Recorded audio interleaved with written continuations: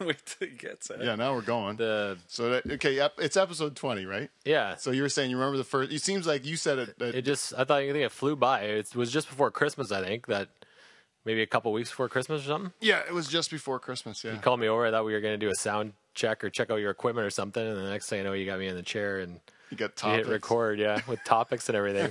What the fuck is going on? I fooled you. Yeah. I knew the only way I could get somebody to do it with me is if I just tricked them, eh? And then I had to trick Kevin the next week too, a little bit. I think he kind of knew what was going on by the next week, and then it was just like he couldn't stop. And now it's 20 weeks into it. It's really evolved. Yeah, over those 20 weeks. Well, I think so too. I hate those first episodes. I can't even listen to them anymore because they're so bad. I was just so nervous, eh? But anyways, now it's 20 weeks in, and we've finally got it figured out. You think so? Or I think we'll get better as it keeps going. It keeps getting better. Why would it stop getting better now, right? Yeah. You're still having fun? Yeah, I'm having a great time. And we're going to have a great time tonight. Let's cheers it. Hell yeah, we are. Started. Cheers, everybody. Let's do episode 20.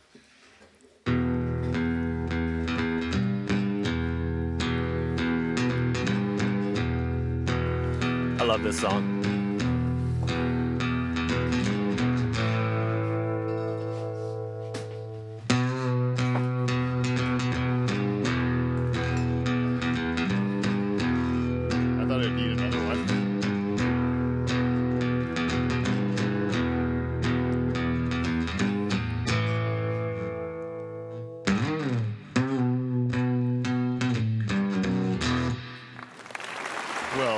Thank you, everybody. Thanks for coming back again. My fake audience that I love so much. You've cheered for me now for 20 weeks. Actually, I probably didn't have it at the first. I didn't have it at the first episode. No, the technology's really come a long way. Yes. We try improving on it every week. This week we actually pulled clips, so we're actually even making improvements that way. We're going to see if it works. But it's technology, and technology historically has not been kind to Live from the Dutch Hall because there's only one person trying to do everything at once, and I can't juggle plates, listen, and talk and do everything at once. I can do one of them maybe, and even then it's still not that good. So anyways, today, episode 20, we're going to call it the Fred Recap because we had a big week last week with Fred Eaglesmith, and I thought it was really great that we had a guest at his pedigree, or someone has established a resume as Fred Eaglesmith. So a lot happened behind the scenes, and it's kind of been a source of a lot of conversation around the Dutch Hall over the last few days. So I thought, why not just, if we're going to truly give people the experience of being a fly on the wall in the Dutch Hall by listening to this show, then we should probably tell them about what we're really talking about here, right? So I invited in 3 friends today. I invited in, we'll start from my left, for the front man from Crown the Lion, a frequent guest on Live from the Dutch Hall. Might hold the record. I think he does. It's Mike Bouw. Yeah, Welcome, I think I'm Mike. there. Thanks, Pete. Back for another one. I keep trying to eclipse him, but every time I'm here, he's here. It's like a race, Dave. Yeah, it is. I think, what is this, 5? I'm not sure. You might get a jacket. You might get a jacket. Or maybe a pin first, working my way, then maybe a little alarm clock, and then a jacket. I think maybe one of those like a house coat, nice. a dressing gown, a smoking jacket. Yeah. Smoking jacket. That's beautiful. I would love that. But no pants. You don't wear pants with that. No, those are balls coming out the bottom of it. Just penny loafers. Yeah, you can wear. Well, footwear is your idea. If you want to wear Birkenstocks. Hey, it's your rules of the Dutch Hall, and I will abide by them. Yeah, it's glad to be here again. That's for sure. Well, next to his left, it would be, I guess, is the person that booked Fred Eaglesmith for me is Mike Ostapchuk. So, Mike, thanks for coming in. This is number 3, I think, or 4. Yeah, I think it is. I think you're right. 4. You had one that you were the guest of honor, and then you attended Hockey Parents, right? The Hockey Parents episode. I was here for that one, and then you were here last week for Fred Eaglesmith. So you had a bird's eye view. You actually filmed that second video that I put up on YouTube, the one of the closing. Right? That was a great show. You liked it? Really enjoyed being here for that one. Yeah, well, it was great that you did it. I really do appreciate it because I had a ton of fun with it, and it was really interesting. And to be honest with you, most of what I talked about with Fred during that show, I tried as best I could to be present with all he was saying, but the guy was talking at such a deep level. A lot of times, things were whizzing past me. I was just trying to get my head around one thing, and then the next, I'm still thinking about it. I'm a lot of the stuff. Yeah. My mind is in a bottle. Well, that's the thing when I really started to think about this show. Like originally when we talked about doing the show, or when I was, bouncing around the idea of doing Live from the Dutch Hall, and I thought about what the heck is it going to be about? Like it had to be about something, and then I started thinking, well, maybe I'll get to the show that's about something later on down the road. And for right now, I'm just going to do the show that's just what already occurs in the Dutch Hall. Like just have interesting people. And I think everyone's interesting, really. Like that's why, I don't, a lot of times I just invite my friends and my family who I think are really interesting people because they have opinions on the issues, what's going on in the world. And what's the difference between what the Rooster Dave Charters says or what, someone that's got some fame or notoriety for him, like a Wikipedia guest versus an insignificant guest. Right now, today, I think I have 3 insignificant guests to join one insignificant host. Perfect match. Yeah, it's going to work out great. I think it will be. So we'll introduce the last guy. He is what do you call yourself? What do you call I it? write the music. You write the music for Live from the Dutch Hall. It was a big line in Ladies' Night. I think Dave's head got a little big on Ladies' Night, but I think he's still riding pretty high from that. Eh? Those girls, my head is still a little swollen, actually. His smiles from ear to ear. those girls were really drunk, Dave. Really drunk. They don't even remember. Like they would never say it sober. Those things about you. I want to come and bartend the next one. Remember that. Yeah. Ladies' night, too. I need to rest. Abby talked about doing those once a month, and I'm like, oh. I'm still recovering. I thought it was a great episode. Don't get me wrong, but a little piece of me died that day. It was just hard to handle that many women that were that wild. I was all in at puffy pussies. That was the greatest line. That was the tagline from that episode. Yeah. Puffy pussies, and that what was the Jamaica one with the that was the dry vagina. That was great. Yeah. I loved how her friend thought she was talking about her in the ladies' night episode. Oh, yeah. You were recapping the story about the dry vagina, and her friend's like, "You asshole," she said to Abby. Abby's like, "Not you." Oh, man. You get those little gems that you don't even. And I don't. You were the one that pointed that one out. I missed it completely. Like a lot of times I miss these things. Eh? Yeah. So for this episode, anyways, I didn't properly introduce Dave. Dave Charters, this is your fifth. You had the first one, the very inaugural one, which we talked about at the beginning. Then you had Happy Birthday My Charters. birthday, yeah. And then you were also involved with the Dad Show. That's right. I bartended that one. And then you were in then this one. This is one, it. yeah, 4. It's 4. So Mike, you got him beat, I think. I'm winning. Yeah, you are the Bring it on, longest guy. Dave. Bring it on. Yeah, So thanks for coming, Dave. Glad to be here. Yes. Oh, that's your my favorite. stopper. Like that. That's your stopper. Yeah, I love it. So today, I just wanted. There was so much that happened, and last week, and so it was kind of, I think, a bit of a turning point for the show because not only did we have someone I didn't know, it was the first person I had on the show that I didn't know. It's also the first person that came with somewhat of a following, and also a person that kind of dedicated himself for a number of years to becoming a great artist, and. So it was, to me, it was a real thrill to be able to talk to somebody who had that wealth of stories to dig into, and it was no disappointment at all, right? Oh, that's for sure. It was a wealth of information. It was awesome. I felt like you could do several more hour-long podcasts with him too, and never hear the same thing twice. Oh, I don't think so. Yeah, He's a very deep person. yeah. Going back through the show afterwards now, and you look at like I've been kind of now extra critical because I'm trying to pull clips to have a recap show.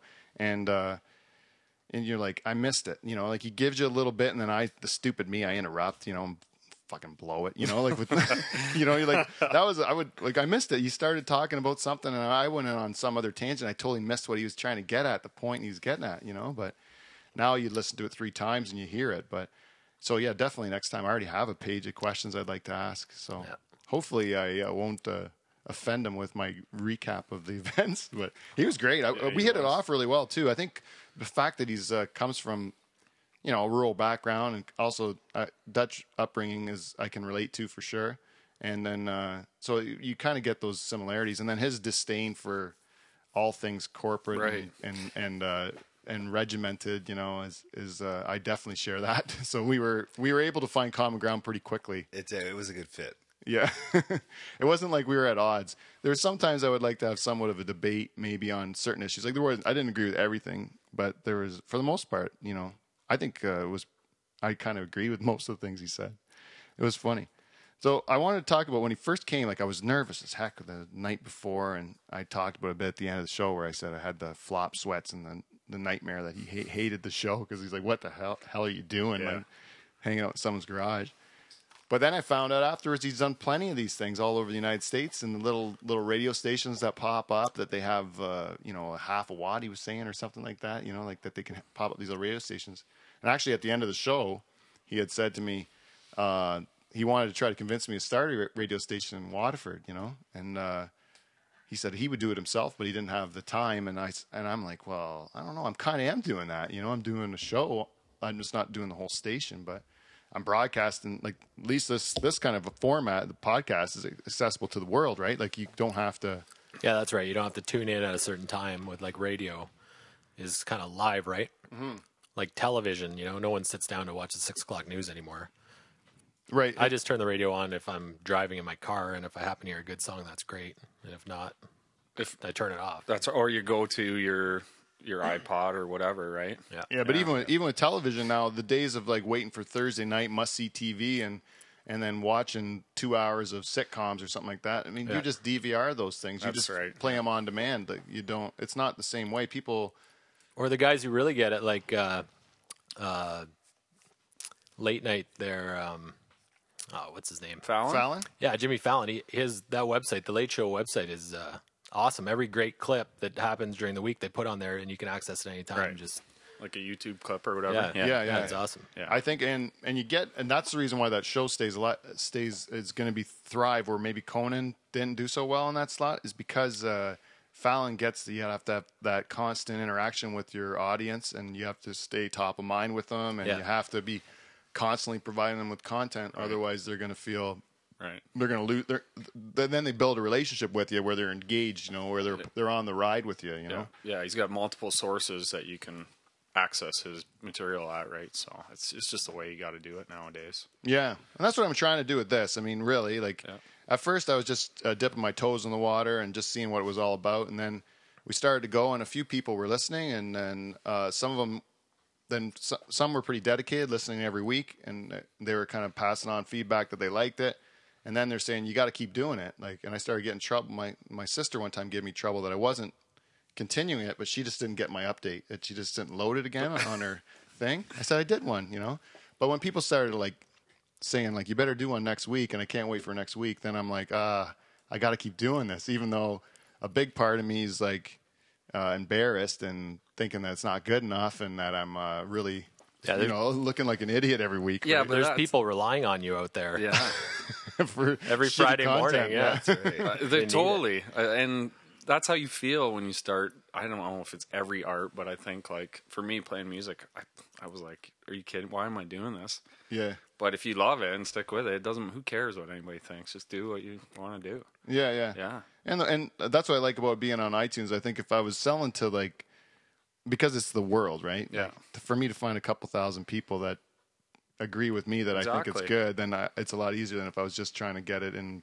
Waterford or in one small town, right? Yeah. Why Waterford? Did he he's from Dover, right? Why did he? No, he moved his store from Port Dover to Waterford recently. His music store? Yeah. Oh. And he's just started a new music store in Waterford.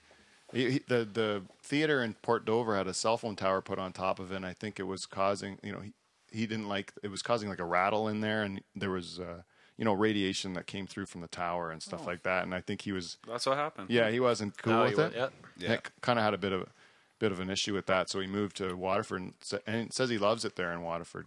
Well, he's probably getting lunch at Yin's.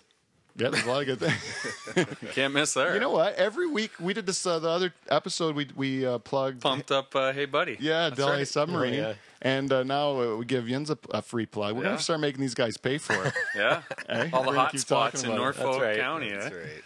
And yeah, and I'm plugged in with North. So, anyways, this show's built, and the idea with this show is that you want to keep trying to build your audience as far as getting people to be engaged with what you're doing and kind of get excited about it and then feel like they're on the journey with you. Like that's why I ask for feedback every week, because I think if people are involved in the show in some way, then they're going to be able to enjoy more as it progresses, as it grows, and as we kind of gain more people that are listening. And every week we've seen some growth, so I've really enjoyed it. But I think that my marketing sucks, and that I have to figure out a better way to do it. The one thing that I've done, I've reached out to the newspapers to try to get some sort of a buzz that way, but so far nothing. And then I really have to rely on social media to do it. So I do ask my audience, if you're out there, if you're on Facebook and you like my episode, or if you're on Twitter and you listen to my episode and you like it, just all I'm asking is if you like the episode and you think somebody else would like it, then share it. And if you hit the share button, then that just kind of goes through everyone's news stream. And unfortunately, that's the only way I have to promote the thing. But at least if more eyes get on it, we might get a few more listeners. And the listeners will allow us to do bigger and better things with the show. So I think things are going pretty good. Mike. I also have another guest that we were able to book that I'm pretty excited about. That's going to be coming in 2 weeks to the show. So we're going to announce that later on in the show. So just stay tuned for that. Oh, excellent. I'm excited. Yeah. So I just want to talk from the Fred Eaglesmith experience. So when I started researching the show, I was pretty nervous. So I wanted to make sure I was really prepared. You can really tell when you listen to the beginning of that show how nervous I am too. But so I sat there. I was kind of on pins and needles. Mike came to my house. We're sitting on the front porch. We have a couple beers, like just a couple of beers while we're sitting on the front porch waiting for Fred to pull up, right? And when I was researching the show, I was on YouTube a lot, looking at a lot of his performances. And as it goes on YouTube, if there's a pretty girl in the side column, we talked about this before, there's a pretty girl in the side column, it tends to catch my eye, It's dangerous. It's dangerous. We all know the tornado can happen at any time, right? Sucks you in. It does suck you in, right? But in this case, it was no exception. And I remember I had something caught my eye on the side panel. It was this girl, Tiff Jin, who's in Fred Eaglesmith's band, is backup vocals and I think rhythm guitar for the band. And she, so there's this Alive at McCabe's. I'll post it on my Facebook and Twitter before the show airs, and then and you'll be able to see it. So there's Tiff Jin live, Little White Pill, live at McCabe's. It's a fantastic performance, and I clicked on it, and it was honestly, I can't even tell you. I've showed all these guys it. It's the sexiest song I've ever seen in my whole life, eh? And I watched it 2-3 times. I'm showing it to my buddies and stuff like that. They're spreading around. I can't believe it.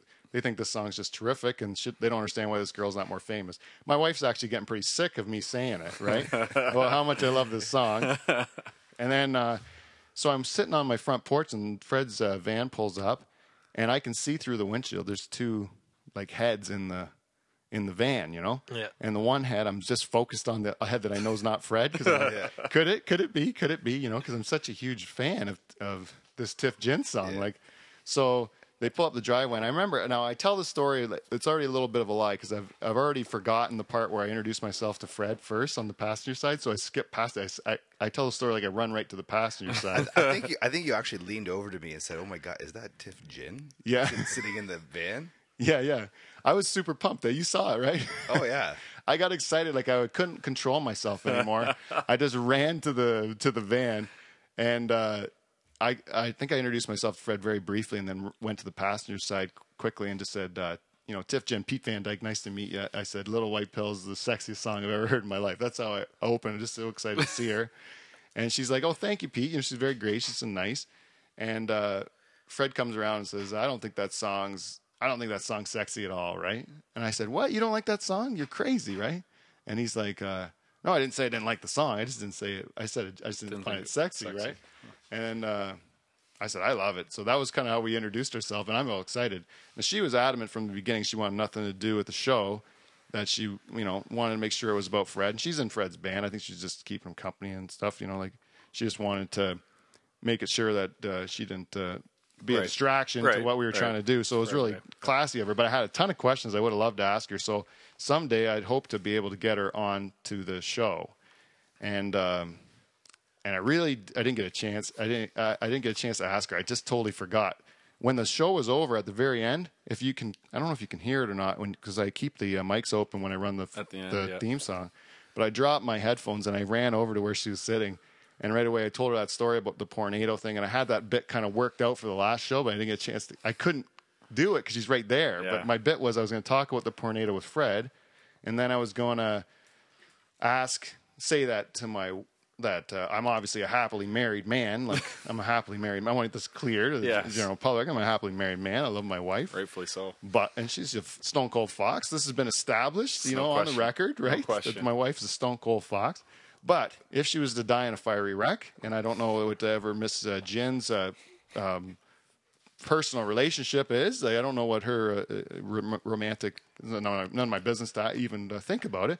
But I'm saying if she did have a significant other, if the two, my wife and her significant other, were in some sort of a fiery wreck, all I wanted to do was to ask her maybe to go to the movies with me, maybe to Simcoe Strand, right? That was the whole thing I wanted to do. And I was going to ask Fred, Fred, can you please then go ask her, next time you're playing with her in her band, or when she's playing in your band, just ask her if she'll go to the movies with me if she's ever single and my wife is. You had this all figured out, not knowing she was coming, and then she showed up. Yeah, and then she shows up, so it messes it all up. Fantasy. Yeah. So then she shows up, and I'm like, so now so after the show was over, I ran over and I told her that whole thing, that whole bit I had worked out, right? I didn't know at that point that it went quite that deep. No, that's what I said. I thought you were just excited to see Tiff Jane. I didn't. Yeah, I wasn't. No, I wanted to ask you to the movies. If his wife was in a fiery wreck. That's all I'm asking. I'm not saying anything. I don't want to be presumptuous. Maybe I'm not her type, but figure if we can spend the evening, go to the movies, and get to know each other a little bit, maybe we would be. You never know. Sure. If I could just get her to sing that song, that's all I really want to hear. That song's terrific. So I told her that, and Fred says, "I'll go grab your wife, and we'll get into a fiery wreck, right?" And then she said to me, "I'd love to go to the movies." Is that what she said? Yeah, that's awesome. Yeah, and I was so happy. I was like, "I did it!" Jane, I did it. Right. Jane says, "No, though." I said, "Well, maybe we'll just go as friends now. Now we know each other. We'll just go as friends to the movies." And she's still not keen on it. Eh? No, she thinks that. It's one thing to joke about your attraction to women, but when they actually show up, and they call your bluff, now I actually have to do it. It's like it's a totally different thing. That's a real person. Before it was just someone on the internet. Right. You're just looking at her. Tornado. Yeah, she wasn't a real person, and then all of a sudden she's right there. But anyhow, it was just nice to have her. I'd love to have her in again to hear her perform because I think she's a great performer. And actually, that Live in the Caves, that's Fred's whole band, and it's just they're all great, eh? He talked cool. Sorry, Dave. He talked about how great his band was and how they just know what he's gonna play. They could read him or whatever. But when you watch that video, they really are good. The whole band is great. Yeah, the guitar solo in that, Mike. You're talking about guitar solo. Yeah, I just good. Like as Pete said, I just watched it for the first time, and it's pretty neat to see that. And then he's like, "Yeah, that's Fred's band." Well, no wonder. He's got everything, the sexiness, and they're not only sexy, they're awesome. Great players. So it's pretty neat, the chemistry that probably is between them. I can't imagine. Yeah, the one thing the one thing that's really kind of he's very authentic. Authentic. What you got from the interview was that he's very kind of he's got a vision, or he's got an idea of who he is as a person, and he wants to stay true to that, right? Yeah. But then at the same time, he's very stylistic when they're on stage. It's got a definite look, it's got a definite. Yeah, and you had said that before, and like you said, I'm sure everybody listening to, went to YouTube and looked and had a few listens to his music, and he's got the coats and the hat. It's a production. It's pretty neat. But yeah, you wouldn't think that. I don't know, just listening to him, that he would be that much of a have the big coats and big hats because he's down to earth. Yeah, the image. I think, but every time he did, he had different names for his bands depending on what genre of music they're playing or whatever. It's if they're playing if they were doing bluegrass, he's got a name for that band that does bluegrass, and this is the traveling steam show, I think is what they call it. So he's developed this kind of look for it as well, and kind of tours with that. It reminds me, I brought up Jack White on the episode, and it reminds me a lot of that because they don't have a set list, because they're very stylistic. You know, like there's a lot of similarities in the way they package themselves. You know, Yeah. like Jack White, his music alone, I don't think could have sold the White Stripes as well as the music, along with the fact that it's a brother and sister act, and they're all black and white and red, and they all have a certain, you know, I don't know, it's like this whole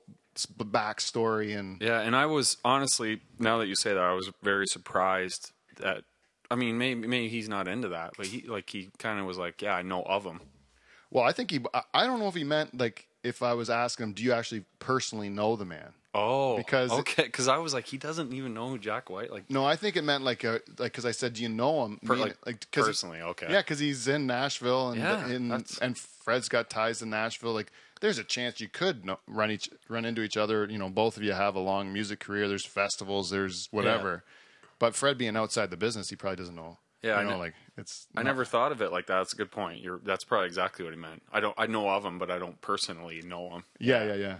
And I wasn't sure about that either. I could have clarified that point, but I didn't. Yeah. No, well, that's just how I took it, because I'm like, God, how doesn't he know? Because it's so similar, like you said. Yeah. Well, in certain ways. That was neat. So the show starts, we sit down, and we have a nice chat at first. We kind of go over, get to know each other a little bit as far as, and you come up to my place, and especially being the way that Fred is, he comes up to my house and looks at it, makes a couple comments about how I'm not suffering or whatever, because I live in a house, because he doesn't live in houses, right? Yeah. Shacks, right? Yeah, it's a nice house. And then, and I'm feeling like, even Jane said, my wife said, I'm feeling kind of guilty, like that, that we have a nice place, because we don't want to, we're not trying to like be overly braggy about it or like throw it in anyone's face. We just, it's just somewhere to live, like we want to just live somewhere, and, But anyways, so we kind of feel, I don't know if he's going to like me, because, if he's got these prejudices against bankers and against corporate douchebags and all that stuff, like there's a very good chance you could look at me and think that I'm all of those things, right? I worked for banks. I'm potentially a douchebag. I don't even know. I might be a douchebag. I don't know. So you don't know, especially one man's perception of you. You could be anything you want, right? So I didn't know if he liked me. So I kind of tried to give him a little bit of story of who I am, that I'm not. If I'm a douchebag, I'm not a douchebag on purpose or whatever. Like, I'm trying to do what I think is right. So I think we kind of got some common ground to start the show. But then it came to the time where you actually had to hit record, and I had nothing. I had absolutely no way to start the show. I thought about all kinds of questions, but I didn't think about how to start the goddamn show. So I hit record, and then I had nothing. I had nothing. Like, I was just dead. Like, what do I do? Yeah. And then, and we didn't talk about the show at all, did we, Mike? No. We had like the content. No, we just. He started playing a song right away. That wasn't. You didn't tell him like start the show with a song. He just grabbed his guitar and started playing. What happened was. Is that? What happened was tell me if I'm right, Mike, because it was kind of a whirlwind, but I think that I said to him, I started, and there was just I looked at it on the thing. It's like 2 seconds of silence, but that's forever, right? Yeah. Nothing.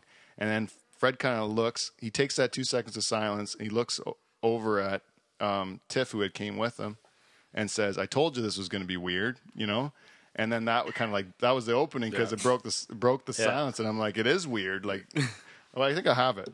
Yeah. I think I have that one, so we'll try my technology out right off the bat, see if I screw this up. I probably will. Yeah, I think that's exactly how it happened. Yeah, it starts. I told you it was going to be weird. Play that again. Go back and play Yeah, it. replay. Ready? Here we go. It is weird. Ladies and gentlemen, Fred Eaglesmith. Take it away, Fred. What are you going to play for us? Harold Wilson. Harold Wilson. See? What a great song, by the way. I went from like me saying like, Fred, what are you going to play from? Grab his guitar kind of thing. Is that what happened? Oh, I'm playing? Okay. Yeah. Oh, I mean, he might have had his guitar in his hand at that time, but I like, he didn't know when or what. Like, he had to like get ready, like when I told him that he's going to play. And he didn't have a pick either. He was going to use a penny, but I didn't have a penny. They don't have pennies anymore. No, that's right. No. I was like, I got picks in here, so we found him a pick. But That's crazy. He just jumped right into it. Yeah. And what a great song. I bumbled. That I was was a like, good song. yeah, and it worked out great. And the part in the song though, the very opening, and I'm sitting here still fumbling around, like twitching, nervous, like a big idiot. And then he starts playing that first song, and I don't know if it's in this. Oh, Harold Wilson right here. So this is in the Harold Wilson song. See if you guys can hear me screwing up. Okay. Okay. It's gonna. Climate control in color, and you can stay there by the month for $100. You can stay there by the month for $100. There wasn't money in corn, and there wasn't money in beans. They took my telephone, shut off my electricity. Then a letter came in the mail saying there's taxes owed by me. If I was ever gonna pay, well, I had 3. Did you hear it? What was that? That was your theme song. That was your theme song. Oh, you started the... I hit the theme song button on my stupid iPhone. Now, luckily, he didn't have his headphones in. You heard that, eh? That doom, yeah. doom, doom, doom, doom. And I was like, fuck. You know? So he didn't hear it because he took his headphones off. He didn't. Yeah. So it didn't screw him up. No, it didn't. I luckily, I was thinking like, geez, you're such an idiot. Like, then I'm just sitting there beating myself up even more. And that's why when we actually came around to starting the show, I was a bumbling idiot. Like I had no, I was kept screwing myself up, eh? And then I have this one sound thing I took off the show. It's called Pete is a Bumbling Idiot. So we're gonna listen to what it says because I don't even remember what I pulled here. Yeah, this is after the song. Nice. You ever played to a fake audience before? Oh, yeah. Yeah. They're very Sometimes a real fake audience. yeah. They're very generous. They're like the other guy. Yeah, see, I missed the joke because I don't listen. But he said A real fake audience. a real fake audience, Who like they liked like it. the other guy better than me, you know. And I'm like, ha ha ha, because I'm too nervous. I don't understand what the hell's going on. I'm just way out of my league. Right well, ladies and gentlemen, we're very, very honored here at Live from the Dutch Hall to have Fred Eaglesmith come in. So thanks a lot for coming in, Fred. Oh, thank you. And thanks, Mike Ostapchuk. So can't you have an easier name to say, Mike, than that? Just gave me Mike Smith for one Thank fucking you, day. Mike. You had a tough start and you had to tackle that. Tonight with I didn't pick it, I promise. Get too deep into it. I would like to just. He did get better some than John business out of Travolta at the way Oscars, so that though. we can, Yeah. Pronounced it pretty good. I guess I'm not in. Why did John Travolta have to say Ostapchuk at the Oscars? No, I hope but not. some other name that Yeah. came out like Ostapchuk. Oh yeah, I was wondering if Mike gave him a massage. Maybe he's just thanking Travolta for the back rub. Apparently, he gets a little frisky. What are you trying to say? I don't know. You got strong hands. Oh, jeez. That's alleged, eh? I don't get any trouble with Travolta. I was just as a little Fred Eaglesmith story. It's not a very good story, but I was introduced to Fred. It was Fred J. Eaglesmith when I was first introduced by my uncle. I grew up working on my uncle's farm, and he's a country and western fan, I guess. And back then there was some song about a farm, and he made me listen to it like 100 times on the farm, my uncle, because he just loved it. And it was Fred J. Eaglesmith. I remember that. It was probably 25 years ago, I bet. Yeah. That I listened to that song. And it was about a farm being auctioned. I can't remember what it was called, but it sticks in my head, and I remember that. And when you said Fred Eaglesmith was coming on, I was like, holy crap, that's crazy, because I remember that from my youth on the farm, you know, and then to hear him play that song about the farm, that first song, That's what I had goosebumps, you know. I said to Pete, like, I happened to listen to the episode, farmer myself, while driving a tractor, plowing my land, listening to that song, and it blew my mind. Like, it was awesome. It couldn't have been in a better spot, so it was pretty neat, especially like him coming from roots around here. So that was pretty cool. Yeah, you wonder why, if he would have gone about it a different way, like if he would have sold out more, like gone more into let somebody sell him more. Like if he would have went on the date with the. This is the. Oh yeah, the date. The date. Yeah, you know, good I would have went one. on the date. I definitely So what would did have went on the he date. said he wanted to go on a date, or the girl asked him, and he said no. Is that what happened? Is that what he let me said? play it. I'll play it right here, and then then we'll talk about it. But Anyway. would a person like that have the ability I'm to asking, I think, direct their career? Like, would they be able to choose the content they? a Yeah, I person think that's like a Miranda corporate seller. probably chooses what, but a lot of times. Fred had to be careful what he said there, I think, because I was like trying to say that people that buy his music to that cover his songs. You know, like Right. I'm kind of calling them the corporate sellouts that are doing the things that are just for money and not for like the integrity of the thing. And he's kind of like, these guys are my peers and people I got to do business with. So I'm not about to say anything bad about them. You know? Yeah. And so I appreciate that. Those people have different values than I would, and even the artistic values would be different, or the bar is lower than I would. You know, and I'm not slagging them. I'm just saying they have a different thing than I do. You know, Right. With me, it's really pure. It's really, and as older I get, the more I get, it's really pure. And don't mess with it because you're very lucky to get it. But That was a part that I couldn't get my head around. Like he's saying, his art, he's saying, like now that he's at the stage he's at in his career, that was the best I can understand. I'm kind of speaking for him, but this is what I'm trying to figure out, is that he's saying that what he's doing now is pure. He's not doing it for the money anymore. Like he can eat now, right? Like when he's early in his career, you gotta eat, right? But so you have to kind of have a few shit sandwiches in the mix just so that you can make sure you can kind of cover the cost of doing things. But then once you get to the stage of his life that he's at, you know, now he can just do it for the way he wants to do it, and who gives a shit about the money or whatever else. It's just going to be about what he wants to do. That's the way I understood what he meant by pure. Is that what you guys thought too?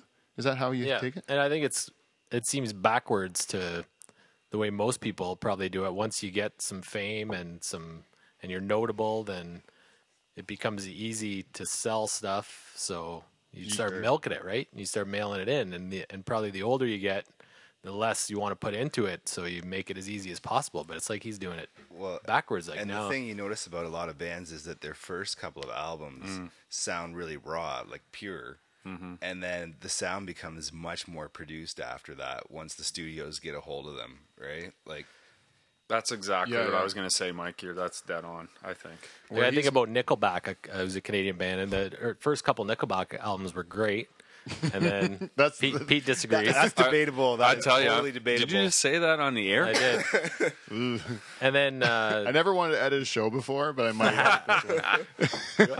You just hold that. That's a soundbite. Yeah. You hold into that. No, anyways, Dave. Sorry, go ahead.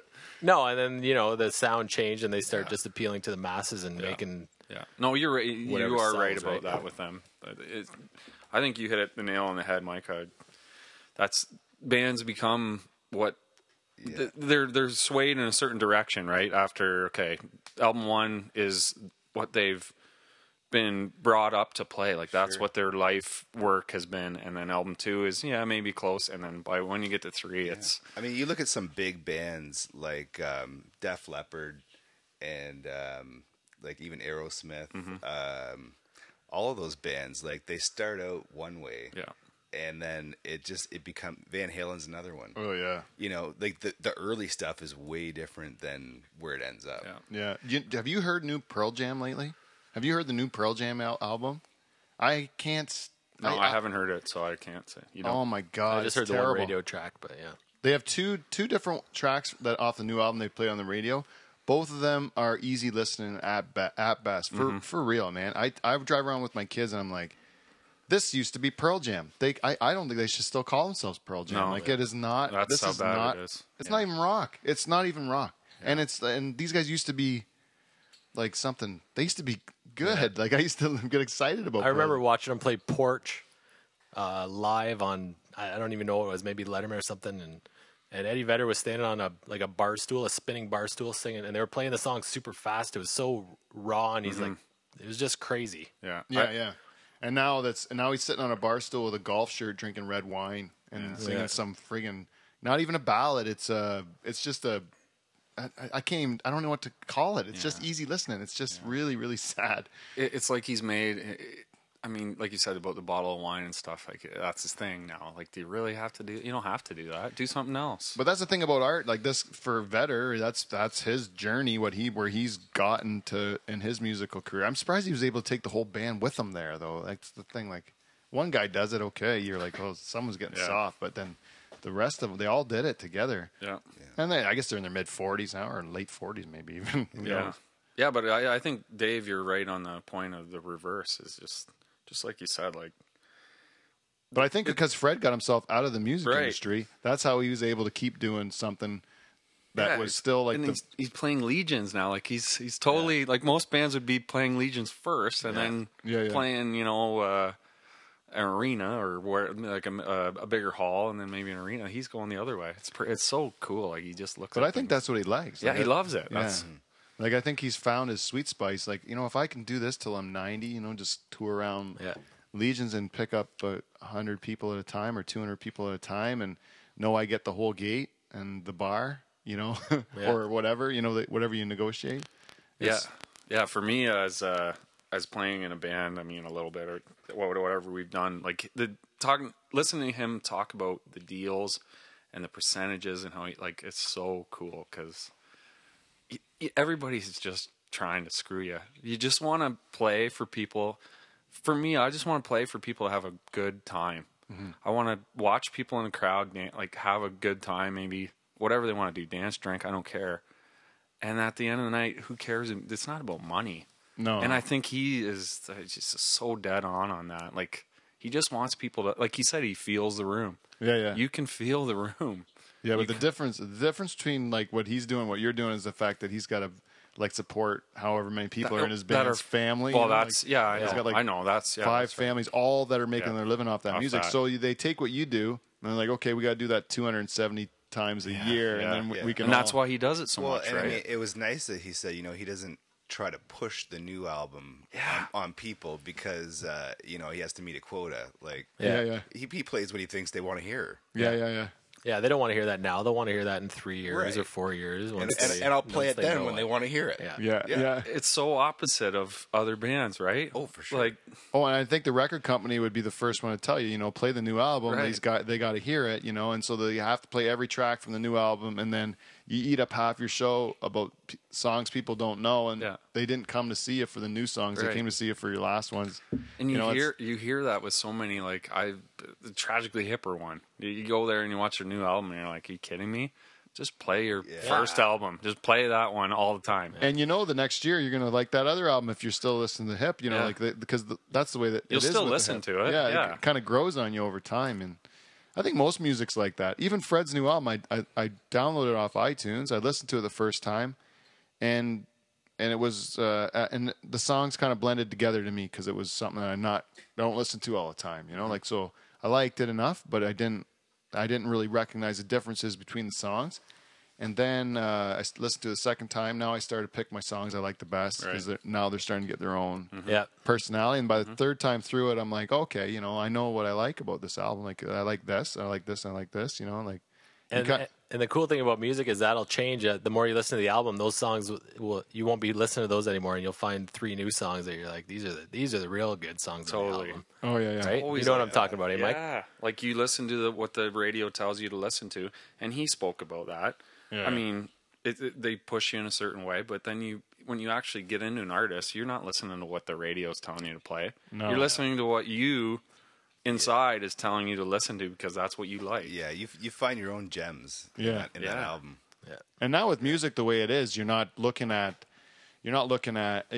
get it like when I was a kid and stuff like that, this album's going to come out on Friday, and people would go to like the record store and line up. They got it at midnight, we got Road Apples at midnight, remember that? We got but now it's, I think the Jack White album that came, like the Blunderbuss that came out, we were excited about that album coming out. I think we got it the day it came out or something. Like that was like old school. It was like a flashback, we went back to the days when we used to get jacked up. That was awesome. A new album, and then, but nowadays, like they don't even seem to promote albums. And then when they come out, it's more like you rely on social media, you rely on the internet, you rely on like whatever YouTube video you get that you get sent to you. How many hits you get on YouTube. And your buddy turns you on to it because you're driving around, someone sends you, check this song out, and now all of a sudden you're like, oh, that's great. And then you look in the whole catalog, and then you start digging into it. And so there's so much content out there now. Yeah. There's so much.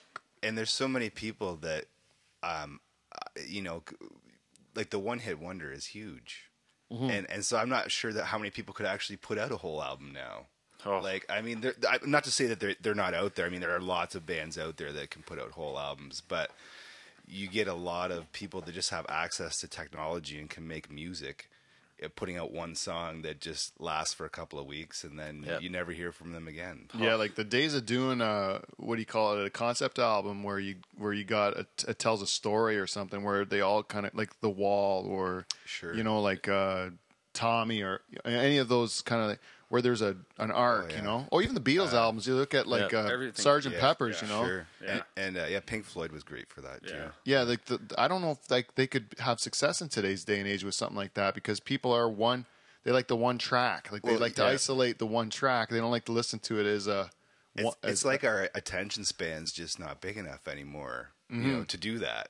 It's like it's here and then it's there and then it's here and then it's there, and you're not focused on anything long enough to actually get the the subtle nuances of that whole piece of art. Yeah, because now I don't know, we had to buy a whole album right back in the day, so you would listen to it top to bottom and you'd take it in, right? You take it in once and say, oh, how do you feel about that? Or now you can just say, well, this one's got this many bars on iTunes.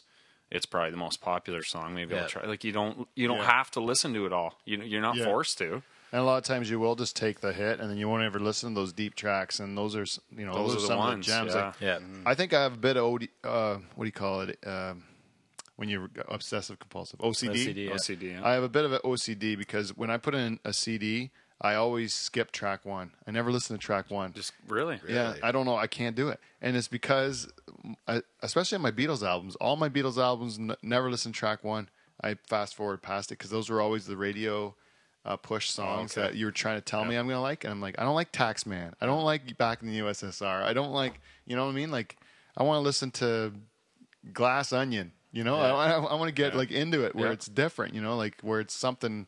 Or if you really like, I want to know what these guys are all about. I just don't. I want to go deeper in it all the time. If I'm into something, I want to go deep into it. Yeah, that's cool. We're probably lucky too, we're different anyway because we grew up with CDs where you have to get the whole album, like you said, Mike. So, like you told me about the new Arctic Monkeys, that 1-2 on the Arctic Monkeys song, and I went on iTunes, bought the whole album. Right.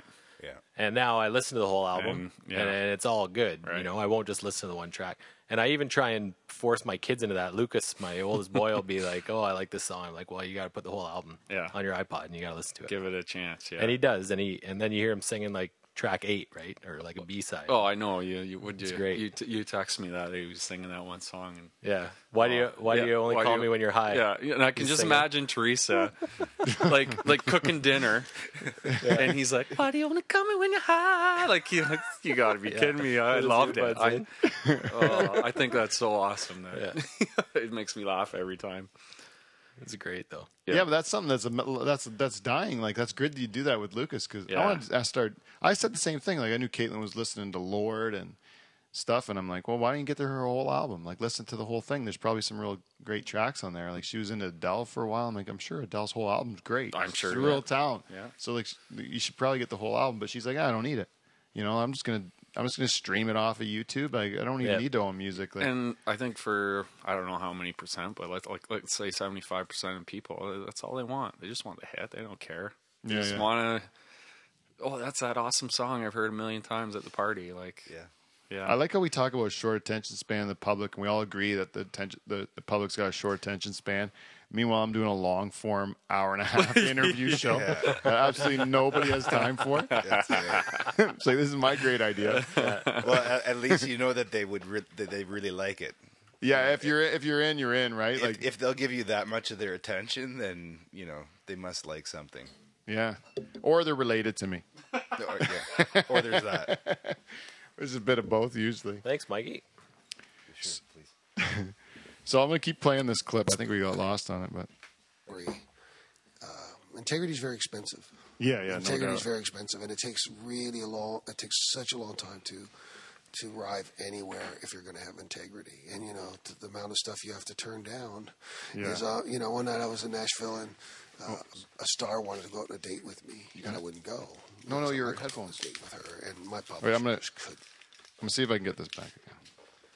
There we go. I'm going to play that again for you, Mike. One night I was in Nashville and a star wanted to go out on a date with me, and I wouldn't go. So I'm not going out on a date with her, and my publisher just couldn't believe I wouldn't go on a date with this girl because it was good for business. Good for business, and There's all this stuff that goes on. So there you go. It's gone. That moment's gone. He told me that was going to go on a date with a star, like a country star from Nashville, right? That's what he told me. And that he said no because he didn't want to go on a date with her. I just let it go. I just miss it completely. But I'm thinking to myself, why didn't I ask? Like, either who it is. If you don't want to tell me who it is, that's fine. Then tell me what you didn't like about her. Like, what was wrong with this girl? Like, what was she? Was it just because you knew it was good for business and that? Oh, the whole or was the girl disgusting? Right. Right. Was it his idea of hating the corporate monster taking over, or was the girl hideous? Yeah. You know what I'm saying? Reba McEntire. she's cross-eyed. That would do it. That would do it. You can't go out with her because she's cross-eyed. You didn't want that rep. No, and plus redheads, they have a reputation. Well, they do. Take it as you will. Or maybe it was like who could it be? I was thinking of that era. Winona Judd. Probably. Would you go out with Winona Judd? There's a couple Judds, right? Yeah, the mom's hot. Yeah, which one's Winona? Is she the big one?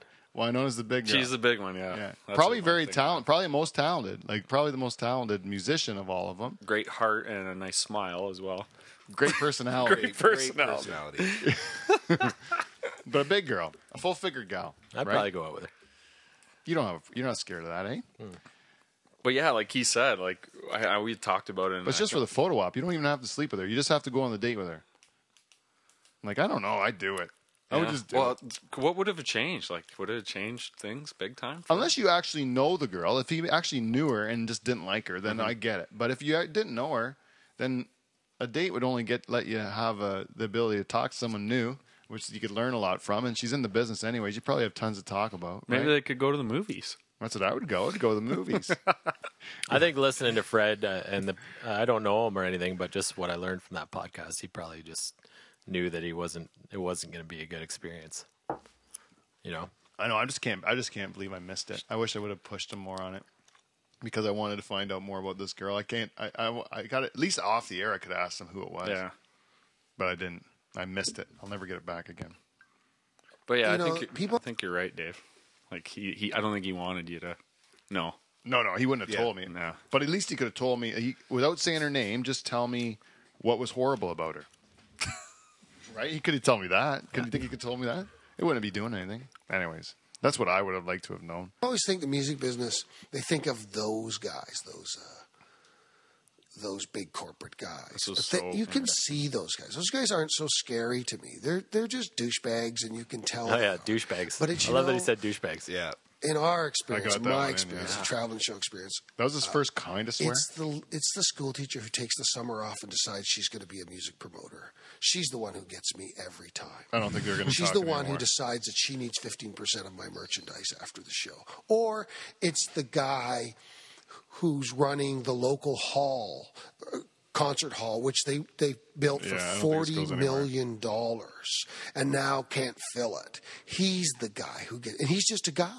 Mm-hmm. He's the guy who, after the show, says, "I want 20." I'm a student of Zen Buddhism. I've been one for many years. Here we go. This is awesome. I've been following Zen Buddhism. This is my favorite. And I spent a month once trying not to believe in gravity.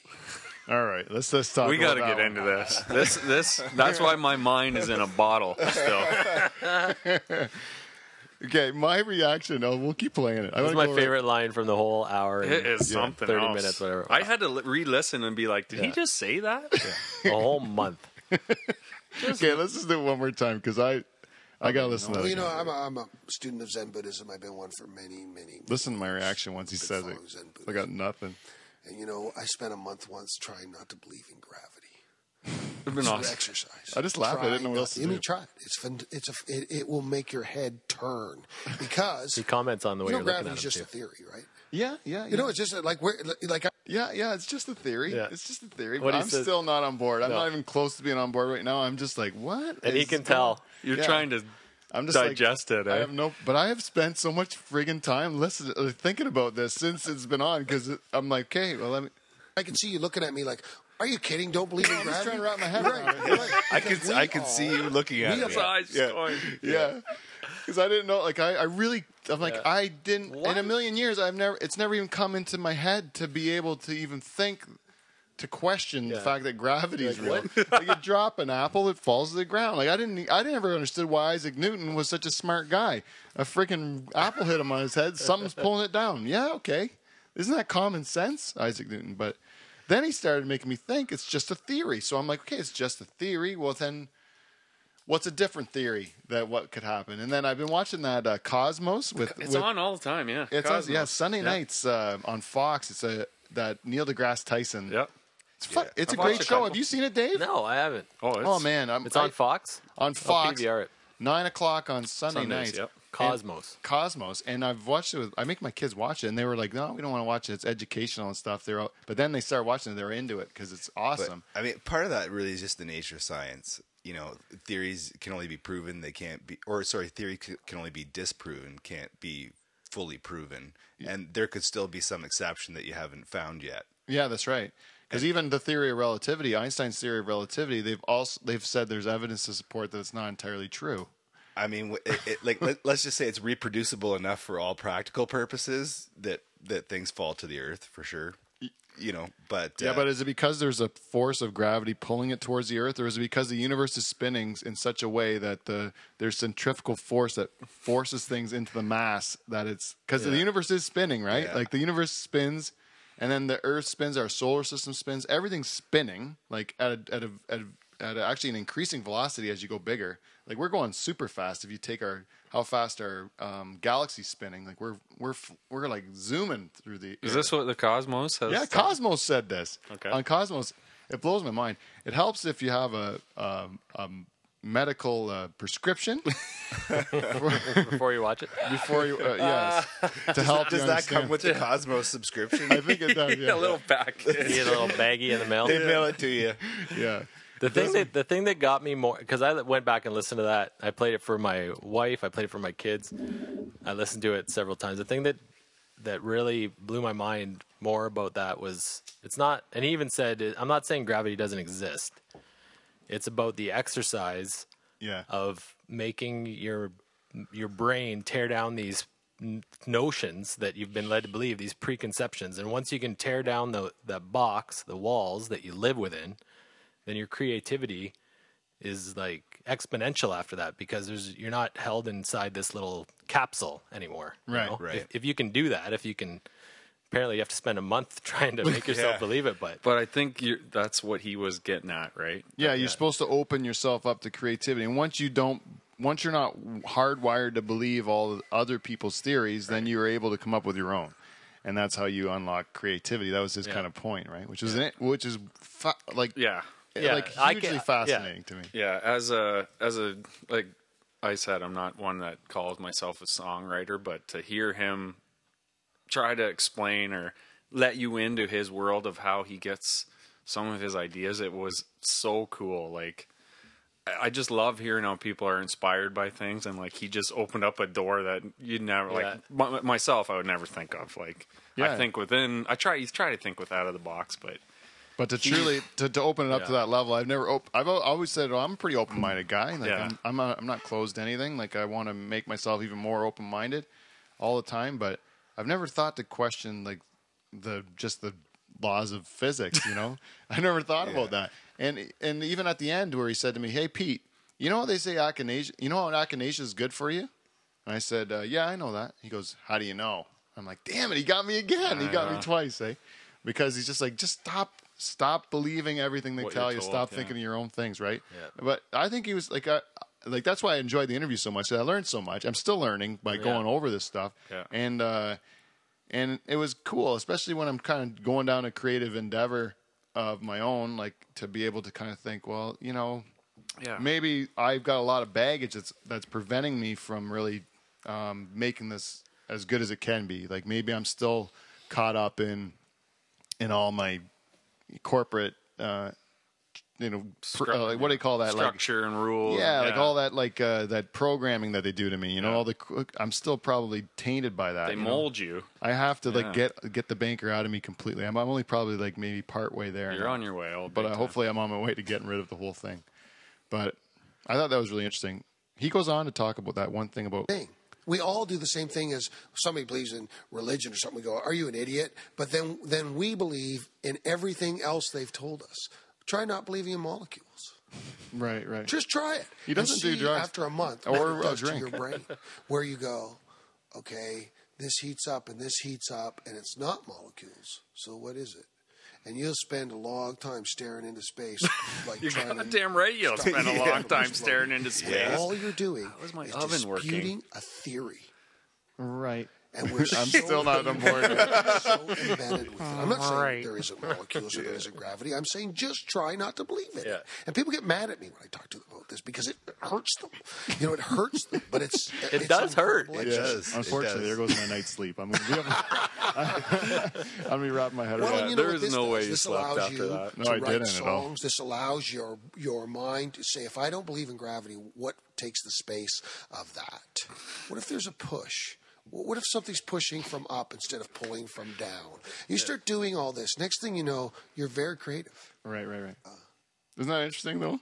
This theory was very creative. How he goes about that, I don't know if that comes from the Buddhist teachings or whatever it is, but it is kind of interesting, you know, because you see the people. Most of the population of the world kind of falls in line. Like they just kind of know.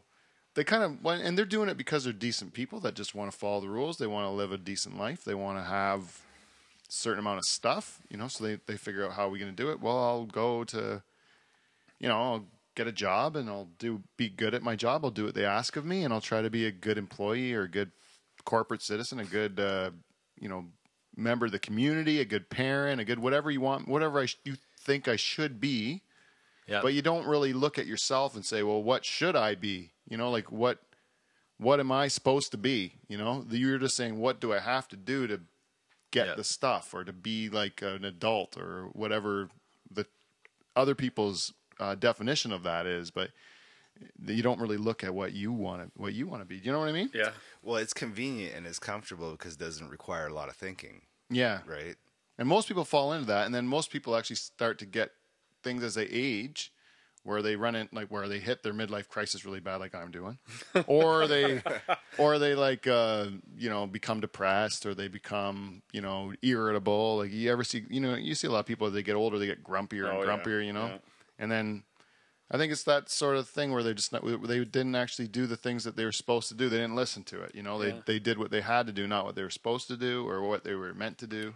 Well, it was like he talked about what was it? His friends that you know, said that they could do what, or wanted to do what he was doing, like traveling with the band and no money, and you know, and he's like, I don't know if you could live that life.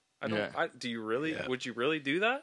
Yeah. Would you get rid of your house and your fan? Like, because that's what he's doing. Yeah, they don't have money problems, but they have happiness problems. That's right. He said something like that. They're the opposite. It's kind of like be careful what you wish for. Right. Yeah. Like, could you shoulder that? And it's so interesting. It's dead on. I know, for me, I'm like a polar opposite. I like to play my guitar. I like to play music, and I play like 100% cover songs. He even said something about tribute bands, you know. And he did cut them up. Yeah, and I get to the point where I listen to the song and I break it down, and I have to hit every note and every lyric exactly right. And if I don't do it, I get frustrated with myself. I need to do it exactly right. I don't even have enough creativity to change a song to make it just my own, you know. I have to do it just like the band did it, or I'm not happy if I'm. Yeah, it's like the opposite of what he's talking about. Yeah, but that's what you like doing, right? I tell myself I like doing it. I do, and I like. Yeah, I guess I enjoy it. You do. I do enjoy it. You do it when you got time. Yeah. You got your free time. Yeah. You're going to go do that. Yep. Well, that's what you enjoy doing. It is. Yeah, I enjoy doing it. Yeah. But Mike, this brings me to Mike's point. Mike's sitting right beside Fred the entire interview. Mike Ostapchuk is, and he's sitting right beside him. And Mike is a DJ. You remember from Dutch Hall Remix, if you listen to it, that Mike's a DJ. You know, he comes up in the era. You should tell yourself you come up in the era of digital music, right? Like you were turned on by digital music, and at one point in time, he's saying like how he records on tape, and he does it where the whole band's playing at once, and it's a one-track recording. You know, like he doesn't. Analog, he doesn't do it piece by piece and splice it together. Even like, I gotta ask this because I'm ignorant to the fact. Okay. So you guys can explain it to me, but. Foo Fighters, you know, the Foo Fighters' last album, they did it on tape, right? Yeah, Wasting Light. Yep. And but they recorded each track and then layered them, didn't they? Yeah, like a multi-track tape. Yeah. But But what he's talking about doing is one track tape. He did like a microphones on the floor. It's Yeah. just another way of doing it. Yeah. Well, see, like it wasn't like digital was part of it, but I mean, like synthetic music. I grew up with synthetic music and pop. Like some of it, made its way into the mainstream, like in pop '80s music and stuff like that. But there were some true innovators at that time who were kind of alternative to whatever was being done, and these are like guys who, instead of picking up guitars and drum sets, they're picking up old electronics and trying to make noise out of it that's interesting to listen to, right? So there is some pioneering in that field.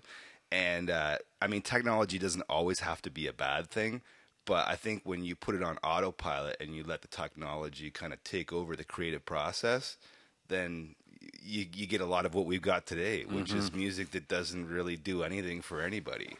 Because there's nothing authentic or genuine about it. yeah. Great point. Anybody who has access to technology can now be an artist. That's right. But how many people are truly artists? Yeah, exactly. Or are they just someone who knows how to use a computer? Yeah, and then, so that goes to the point of view that's playing the cover songs and feeling like you're maybe not up to, or you're not doing something artistic because Fred Eaglesmith thinks you're not doing something artistic. Well, his path of his creative journey took him to what he's doing. That's what scratches his itch, is what he's doing. Mike's is completely different because of his perspective and the things that he's taken an interest in, the way that he's gotten deep into it. Like when you look at the way you DJ, the first time you showed me using your turntables and stuff like that, I mean, takes as much skill as playing a guitar does, It Probably more. That's a or you real can craft. get as deep into it as you can. Like, Well, there's a lot of layering involved to it, and I mean, you can kind of, it's fun because you get to create a mood, like an atmosphere, and especially if you get a flow going, like in your set. Yeah. Then you can create an atmosphere, and I mean, you have lots available to you to do that because you didn't have to make all the music, so you're playing other people's music, right? But you're picking and choosing and how to string those together so that it kind of tells a story in a way. And you're feeling the crowd too, just like Fred was talking about feeling the crowd, and like Mike's talking about feeling the crowd, right? Yeah. You feel it, and that drives your. Oh yeah, and that drives your performance. You feed off each other, and I mean, at some points, if it's going really well in a night, and I'm just having a great time up there, and it's like, the adrenaline's kind of going, and you're just you're feeling the crowd. Yeah, and that's a great feeling, I think, for any artist, no matter what you're doing. I think that's what you probably do it for, right? Like to hit that adrenaline. Like we all, that's what you do anything. That's what you play sports for. That's what you do anything for. You get that rush of adrenaline. You're like, this is what I'm doing this for. Yeah. Just to, because you had mentioned Dave Grohl. Yeah. And I had purposely downloaded this quote from him that I wanted to talk about on the show. Awesome. Okay. And so I won't take up a lot of time, but I just want to read this. And so this is Dave Grohl, and he's saying, when I think about kids watching a TV show like American Idol or The Voice, then they think, oh, okay, that's how you become a musician. You stand in line for 8 fucking hours with 800 people at a convention center, and then you sing your heart out to someone, and then they tell you it's not fucking good enough. Can you imagine? It's destroying the next generation of musicians. Musicians should go to a yard sale and buy an old fucking drum set and get in their garage and just suck. And get their friends to come in, and they'll just suck too. And then they'll fucking start playing, and then they'll have the best time they've ever had in their lives, and then all of a sudden they'll become Nirvana. Because that's exactly what happened to Nirvana. Just a bunch of guys that had some shitty old instruments, and they got together and started playing some noisy ass shit, and they became the biggest band in the world. That can happen again. You don't need a fucking computer or the internet or The Voice or American Idol. Yeah. That honestly makes me want to fucking cry. I got goosebumps Seriously. right now. Yeah. I've read it before, but I'm such a huge fan of his, and that is a lot of why. The guy I just get him. Did you see Sound City? Yeah. Oh, I love great that movie. movie. You know how many people have I've loved the Foo Fighters from the get-go. I honestly have. I saw them early on at an Edge Fest before they were kind of huge, and I've got him from the get-go. I was just I didn't really ever love Nirvana until after I loved the Foo Fighters. And he's just so honest with how rock and roll is supposed to be. And Did you just wipe a tear away? I don't know if I did. I think Yeah. I don't know. Like I just get it. I just get what he's doing, and I just.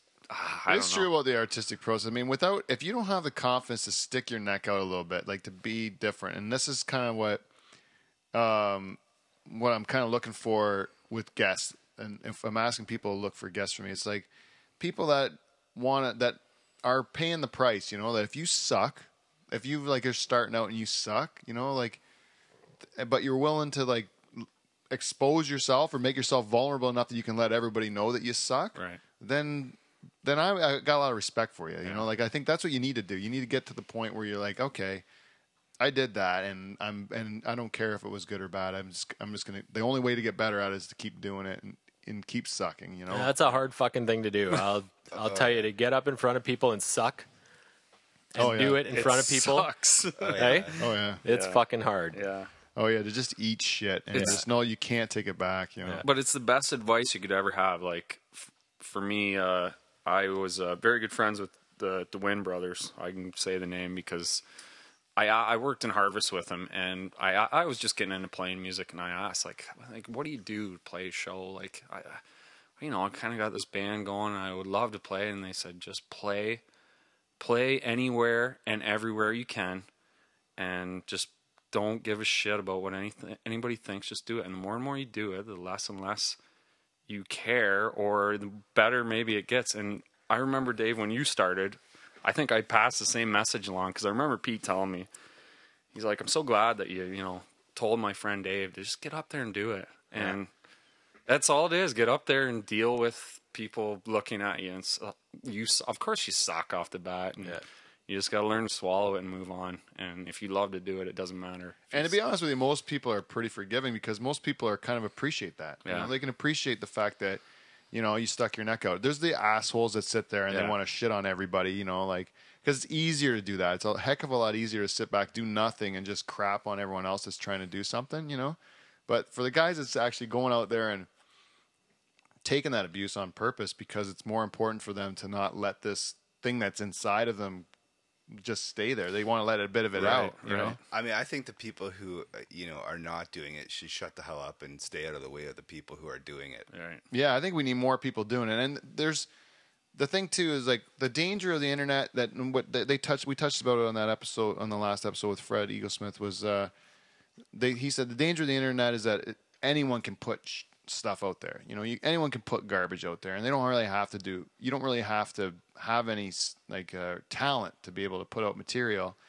And with technology and stuff, you can like hide a lot of blemishes that exist in your abilities. But it's not, but the flip side of that's also true, where people are going out there and giving you something that they're able to take the time and build it and get better at it and like grow without the support of some big corporation or some record company or some talent booker or something like that sees something in them, that they can just do it on their own pace and kind of work at their own craft and then find their own audience. And you look at music, there's people out there that are doing kind of what Fred does, where they're just taking their own door and they're making their own albums and they're doing their own thing. And you look at comedy, it's the same thing. You look at a guy like Louis C.K. started putting out his own CDs and his own concert albums for $5, and he just does it on his website, and everyone gets it for $5. And now he's selling other people's for their albums for $5, and it's not going to a record company; it's going to the artist, and so the artist is able to kind of take more of the pie and give it to the public for cheaper than what the companies were doing, and then take it all themselves. Like they're bypassing the corporations, and I think that part of it is awesome, because then you can get people that you can get the benefit of what they're doing. One of the first things I remember that was like that, I think, was Tom York and Radiohead had put one of their albums on their website for sale, and it was actually by donation. Like you didn't actually have to buy it. You could make a donation, and I thought that was amazing at the time that they would even try that. Yep, and they still made the records and sold them and stuff, but it was there for digital download if you wanted it. Yeah. That's cool. And if you liked it, you could yeah. float him some cash. So I think that's the way. I think that's awesome. And so it leads me into my next. We'll do feedback. We got feedback. Before we do that, I'm going to do the big announcement. Baby. Which is I think a fairly big announcement. We have a guest coming in 2 weeks. He fits the description of what we're talking about. This guy, our guest, he's coming on May 15th to live from the Dutch Hall, and he is a 3-time Guinness Book of World Record holder. He's been on Dragon's Den.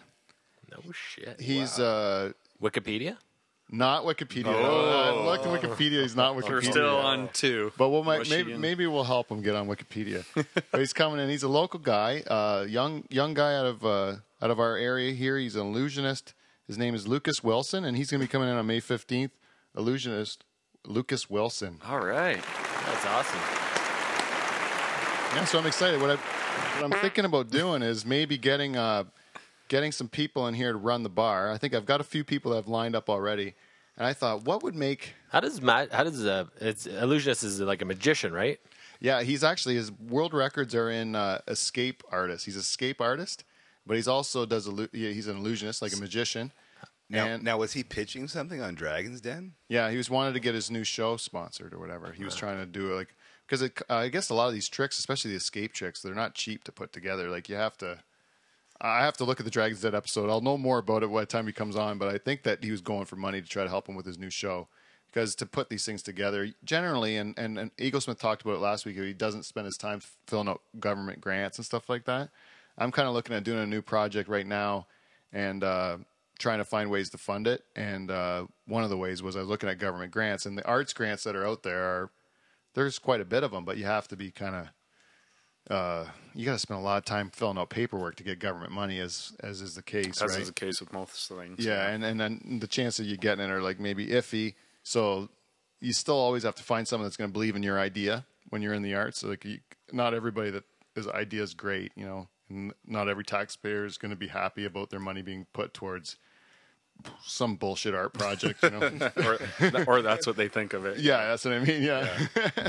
But so I don't know. I imagine he was just getting money for that, but I think he did get it. How does magic translate to an audio show? Yes, that's what I was getting at. Yeah. So with the audio show, I figured like my job is going to have to be to explain these tricks. I imagine I'm going to have to explain what the guy's doing because no one can see it. I will also hopefully get him to do something that I can film and put on my YouTube page. I have a Life of the Dutch Hall YouTube channel now. Okay, right on. Which my 2 Fred Eaglesmith videos are on, and I think I have I'm going to put that Crown the Lion after party performance Jesus. on. Nice, the Mernado. I don't know if we need that on there. And I also, maybe if it's a Mernado. And I'm going to put one. There's one with the ladies' night opening, which is humiliating. It's the worst thing ever. It actually didn't sound that bad on the show, but it when you look at it happening, it's this thing that existed in my head. But the reality of me doing it, where I put this, I had a disco ball hanging from the table, right? And then, or hanging from the ceiling, and then I had a camping light on my head, on the top of my head. Okay. So then I'd hit the light on my head, and it would light up the disco ball, and then the whole Dutch Hall would be like a disco, you'd see the mirror ball going around. Studio 54. Yeah, and then I played that free podcast song that I got. And then I told someone to record it, and then I looked at it afterwards. I'm like, I can't put this up. It's horrible. It's just embarrassing. It's You just got to put it up. You're going to put out all the golden nuggets of the Dutch Hall. That's awesome. Like if I put out you and Mary with the drunken Neil Young song, I'll put it. And I can put that stupid drunk song from Dave's birthday party up. That was in the show. That bad cover that you and Mike that did. was awful. Do we really have to replay it? We opened it. I won't put that one online ever. Thank goodness. I think that's just audio, which is bad enough as it is. Yeah. I wanted to say one When thing. we go to see Queens of the Stone Age, we're going to have to apologize personally. Just shake their hands Yeah. and be like, sorry guys, we fucked you over hard. We got drunk and forgot how to play your music. Hey, you know what we haven't done yet, guys? Which we have to do? Feedback? What? Feedback? We got feedback. You'd hear Adrian laughing. So we're at the end of the show. If anyone has stuck this long out with the show, you're going to get to hear feedback. We got feedback. And this is episode 20. And feedback, we got feedback. A lot of people had got back to me. Actually, the sponsorship, we'll get it out of the way here. Our feedback, we got feedback is brought to you by Amazon. you can go on www.livefromthedutchhall.com, click on the Amazon banner, and you can buy anything that you were going to buy anyways on Amazon, and a little bit of the money will go to Live from the Dutch Hall. I am currently having a huge fight with Amazon.ca. Amazon.com has been great to deal with, but Amazon.ca has been just kind of messing around with me. So we're having problems with it, but I still think by the time this show airs, we would have that all rectified. I've been on them like a dirty shirt, so hopefully we get that all straightened out. Do they owe you some money? Yeah, they do actually, and the sales that have come through from my listeners who have supported me has not been getting documented. So if you've bought anything on Amazon.ca to this point, if you want to give me an email at livefromthedutchhall@gmail.com, let me know what's going on with let me know if you bought something off Amazon.ca, and I'll ensure that money goes to the right place. Because I've been having problems with Amazon.ca, but we're going to get it figured out. So, feedback. We got feedback this week. We got lots of feedback about Fred. A lot of people enjoyed the episode. As I said before, I don't think there's enough people listening to it for as good as I think the show was. So if you liked it and you would like to help me out, please go on Facebook and just hit share on that episode so it can go out to more people. Or if you want to retweet it, if you're a follower of mine on Twitter, Dutch Hall on Twitter, please do that. Because that would help out the show a lot, because that's my main source of marketing. Thank you for everyone that gave me the feedback about last week. It was great to hear it, and I think for the most part it has been wildly successful. I always want to thank Ice Girl 60 because she's retweeted absolutely everything I've done, and she's been a great supporter of my show. So I'm going to thank her again. She's up there with the Haitian Dwarf now. She's been doing such a good job supporting my stuff. The Ice Girl. And everyone here in the room's also supported my show from the beginning, so I'd like to thank all you guys for doing all of that, because yeah, it's been really helpful. The other person that we like to always check in with is our good friend, the Haitian Dwarf, who, Dave, I think you were able to give him the heads up on the Twitter account, or did you say? Yeah, I PM'd him, PM'd his Twitter account and let him know that it was going to be an early recording. So if he wasn't stuck to a Velcro wall somewhere, he should get online and leave some feedback early. Well, thank you for so we would have it for the show. Thanks for doing that, Dave, because what I did get from him was episode 19. He said 5 stars, 5 stars. This is great because he doesn't give those away easily. Great interview with Fred. Unfortunate that he didn't mention his extensive tour of Haiti. I did not know that he was doing an extensive tour of Haiti, or that he had done one in the past, because I don't really, when I think of Haitians, I don't often think of like people that would really appreciate the the grassroots, down home values that Fred Eaglesmith's songs would. But obviously, this man, it seems like he's a good fan. He must have seen him on Fred's tour of Haiti. I'll have to ask him about that next time he's on. He said, and then the Haitian Dwarf gives me a suggestion. He says, next time Fred's on, convince him to write a song about the hardships of dwarf tossing. So I think that would be good. I think Fred could do it. If anyone could do it. If anyone could do it, absolutely. It would be deep. It would be really like tapping in. Like the Bruce Springsteen song from The Wrestler.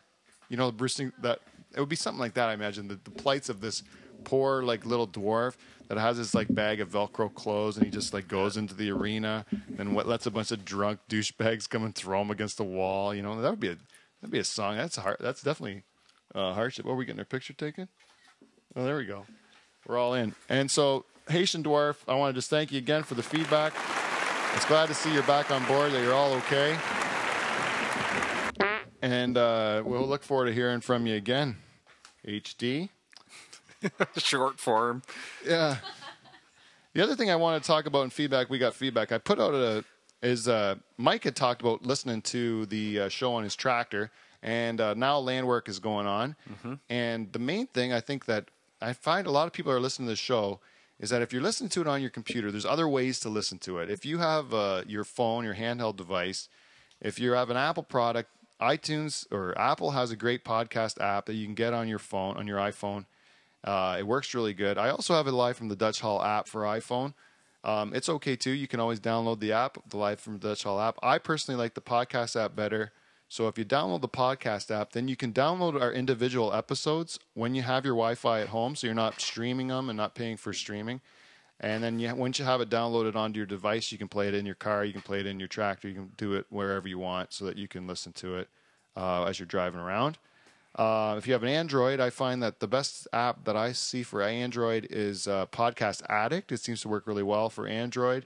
And BlackBerry if you're still rocking one of those old Blackberries, what I would say is, you mean the old one that came out last year? oh, the new. I've seen that. Have you seen the new one? I think No. it's well, it seems like a joke. It's that bad. I had the Q10 briefly. Yeah. It's not a bad. I mean, it's not a bad phone, but anyways, the only BlackBerry app I could get to work really well where you can download an episode was called BPod, and it worked okay, but it wasn't the greatest. But if anyone knows a better BlackBerry app, let me know for podcasts. But they all work good. And the very last thing I want to talk about, I've mentioned it on Facebook. I do have an Android app that's being designed right now. So as soon as I get that app finished, I'll let the Android users know about it so that they can download that for their phone. But the last thing I want to talk about, I mentioned on Facebook, is that we're looking at doing a shop tours, Live from the Dutch Hall shop tours. We're going to be going around shop to shop and doing occasionally a show on the road where we go to someone else's shop. The part of the thing, everyone asks me what the Dutch Hall is all about, and I always tell them, I don't know. It just is what it is. It's a bunch of guys getting together, shooting the shit. My dad always says that to me. He goes, this show just sounds like a bunch of guys talking. I'm like, that's what it is. That's exactly what it is. Exactly what it is. I said, I'm doing it right if that's what it sounds like, because I'm trying real hard to make it sound like guys are just sitting around talking. It's about everything and nothing. Right. Yeah. Well, everybody always says you should record what we just said, and that's what you're doing. Yeah, right. I think it's great. So there's a whole culture of people that sit around their backyards or their back shed or their garage or their man cave, which I hate that word. It's like it's like an asshole. It seems to me a man cave. It's a douchebag word. I don't like it, but people have these places where they go to get out of their house to get together with their friends and usually shoot the shit, like chew the fat and just talk about things. And a lot of what we talked about, what actually in the Eaglesmith episode he was really geared up about, was the fact that what he liked about Live from the Dutch Hall was the fact that it was kind of getting back to the part where people get together and just talk about issues. You know, we talk about music, we talk about what's going on in the world, we talk about politics and religion and things that really matter, like deeper issues, like how to raise kids and how to be a better person and all the things that really happen that nobody really wants to talk about. Is like, that's what people talk about in their little sheds in the backyard when they're having a few drinks with their friends, and that's what they're not watching TV. They're not. The music's on in the background, but the conversation is what's really the star of the show. And this stuff goes on everywhere, all over the place. And I know the people that like this show, generally the same people that do this stuff in their backyard. So I thought, what better way to kind of build our audience and take the show on the road is to get into your backyards, into your garages, into your man caves, if I have to call it that, and record a show live from the Dutch Hall from your place. So if you have a good spot, if you have a place where you get together your friends, and you have a night which would work for you, let me know, and we'll see if we can book Live from the Dutch Hall to come to your place and record an episode and have your crew of people that you do this sort of thing with be on an episode of Live from the Dutch Hall. So if you're interested in that, reach out to me on Twitter, Dutch Hall on Twitter. Reach out to me at my email, livefromthedutchhall@gmail.com, or send me a message on Facebook. Live from the Dutch Hall has a page on Facebook. If you are getting my links from my personal thing and you like the show, like it on Facebook, because it helps me too from getting some Facebook ads if I can get my likes up. So all these things are going to help the show. So I really appreciate everyone that supported me for the first 20 shows and put up with me trying to get better at this. I think things are going really well. I'm excited with the way things are going. So thank you again, and thank you everybody for coming in and helping me out today. Thanks, Dave, Mike, and Mike. Thanks for having us. Yeah, thanks for having us, Pete. Yeah, thanks, Pete. 20 down. 20 down. We'll have to, and we'll do probably another 20, and we'll see how things are going from there. So if we look how much I sucked 20 ago, and we're already getting better. So we might get even that much better in 20 from now. So thank you everyone again for listening. We'll all see you next week. Take care. We did it! Well done. I thought you were going to use that how good. No? Did you ever? Hello? Is it? And goodbye. Because I know I've heard it. Sure, Davey.